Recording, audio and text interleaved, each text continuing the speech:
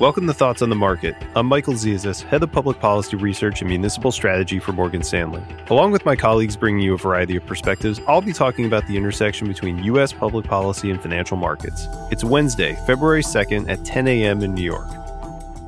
A couple weeks back, we focused on the tough job ahead for the Federal Reserve. It's grappling with an uncertain inflation outlook driven by unprecedented circumstances, including the trajectory of the pandemic and the still unanswered questions about whether supply chain bottlenecks and swelling demand by U.S. consumers for goods over services have become a persistent economic challenge. Against that backdrop, it's understandable that keeping open the possibility of continued revisions to monetary policy is part of the Fed's strategy. Not surprisingly, that uncertainty has translated to volatility in the Treasury market and, as expected, some fresh opportunity for bond investors. For that, we look to the market for municipal bonds, which are issued by state and local governments as well as nonprofits. Credit quality is good for munis, as the combination of substantial COVID aid to municipal entities and a strong economic recovery have likely locked in credit stability for 2022. But until recently, the price of munis was quite rich, in part reflecting this credit outlook, an expectation of higher taxes that would improve the benefit of munis' tax-exempt coupon, and a recent track record of low market volatility.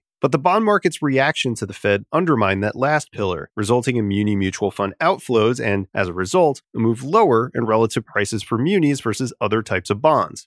While this adjustment in valuations doesn't exactly make munis cheap, for individuals in higher tax brackets, they're now looking more reasonably priced. And as a general rule of thumb, when the fundamentals of an investment remain good, but prices adjust for purely technical reasons, that's a good signal to pay attention.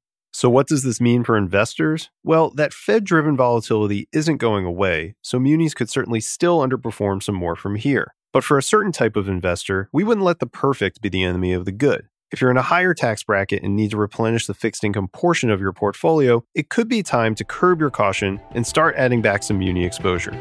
Thanks for listening. If you enjoy the show, please share thoughts on the market with a friend or colleague, or leave us a review on Apple Podcasts. It helps more people find the show.